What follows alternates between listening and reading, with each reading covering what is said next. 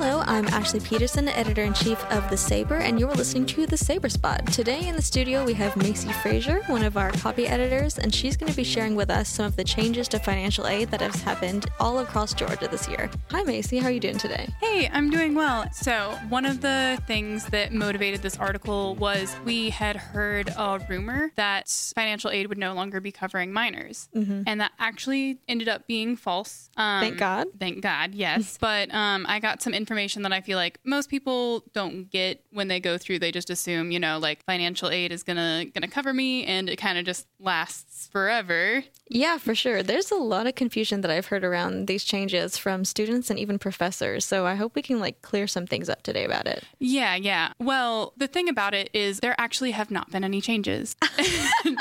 One of the things that happened is, I think it was last June. It was somewhere like spring going into summer semester that we got a new associate vice president of enrollment management. Mm-hmm. And she's the one I talked to. Her name is Sally McMullen. And she was one of the people who advocated for the registrar emails that people have been seeing. So I think those emails have been part of the reason people think that things have changed. It's more just they have prioritized communication. Right. And a lot of people, of course, see these emails and kind of freak out because, it's scary. It sounds like classes aren't going to be covered and you're going to have to pay out of pocket for all of this stuff. When in reality, she said that they wanted to send out these emails so people wouldn't not be covered and not realize it. Because there's some wacky things that go on with financial aid, and it's more of a hey, you should check on this. You should come into the registrar's office or financial aid and figure out what's going on with your class schedule. Right. And so do you know where some of that confusion came in? With the arrival of the emails, I guess people were just thinking about it more and thought that things had changed. How much of your education here at CSU is covered by certain kinds of financial aid?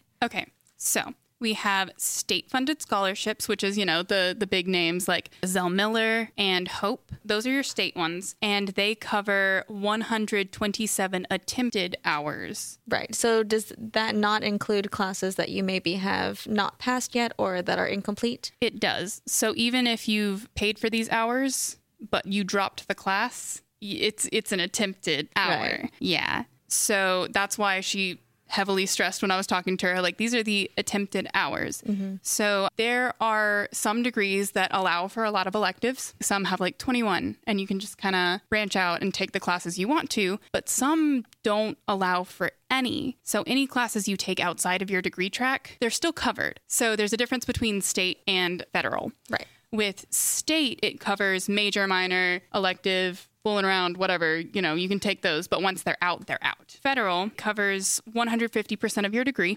So if you're halfway through and you decide that you want to change majors, then you're still gonna be covered unless there's excessive different hours or something.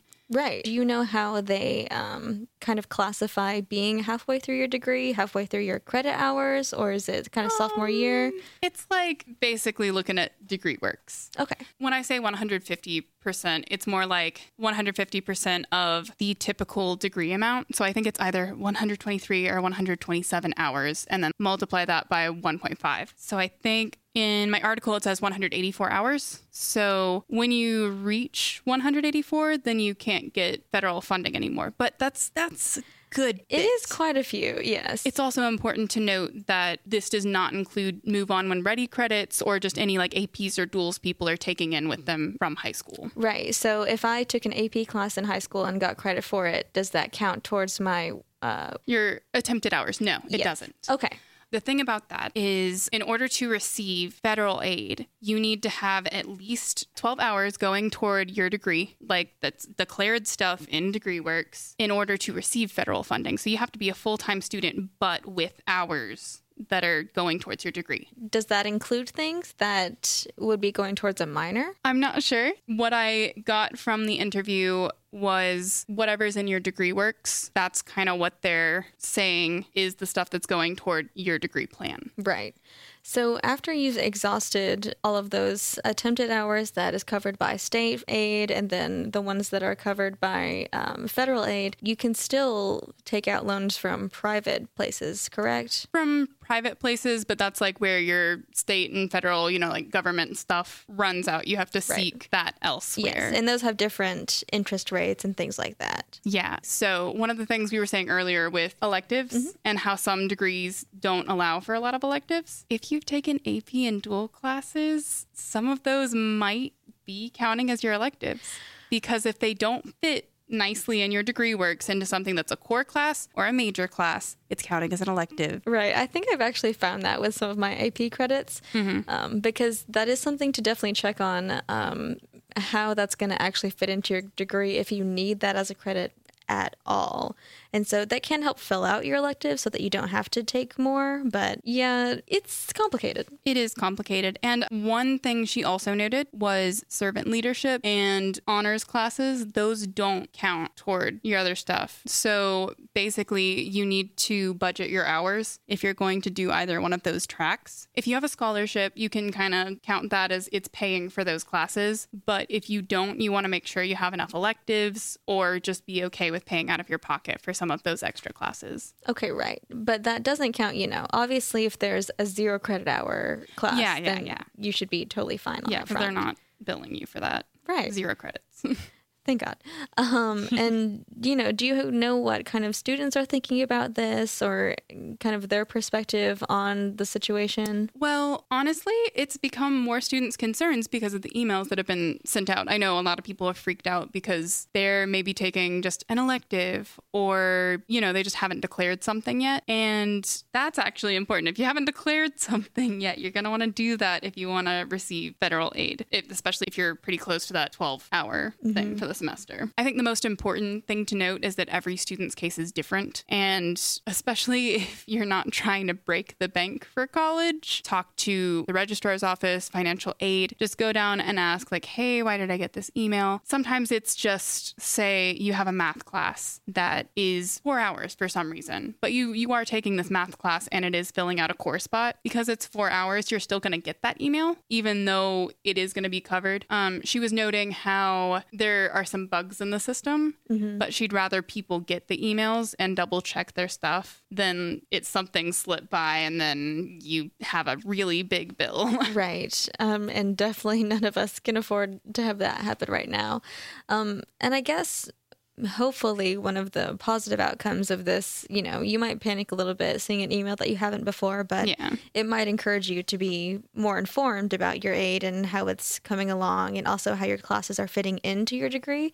Because, if students haven't looked at their degree works, I would definitely look into it, and also talking to your advisor just to make sure that all of the classes that you're taking can be covered if you really need that aid. Definitely. And just make sure you're budgeting your courses. One important thing Sally said was get your degree first. Even though we have a bunch of exciting classes here, make sure you're working towards that degree and the other classes you're taking are on the side and they're not going to break the bank. Absolutely. Which is, it's hard sometimes because you definitely want to take this time to explore and see what you want to do, but you want to go scuba diving as a class and get credit. Come on. Yes.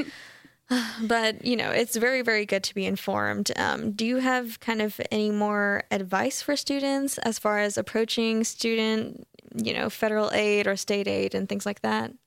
There's a lot of information that goes into it. So when you go to the office, just know that the people there have been dealing with people who are frustrated and confused all day, and you're probably frustrated and confused too. So just the more patient you are, the more valuable information you'll probably get because they'll be more willing to deal with you, That's just about anything in life.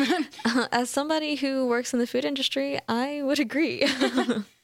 All right. Well, thank you so much, Macy. I've really enjoyed having you on today, and hopefully this can clear up a lot of concerns for students and also maybe help them move forward with their degree works and everything.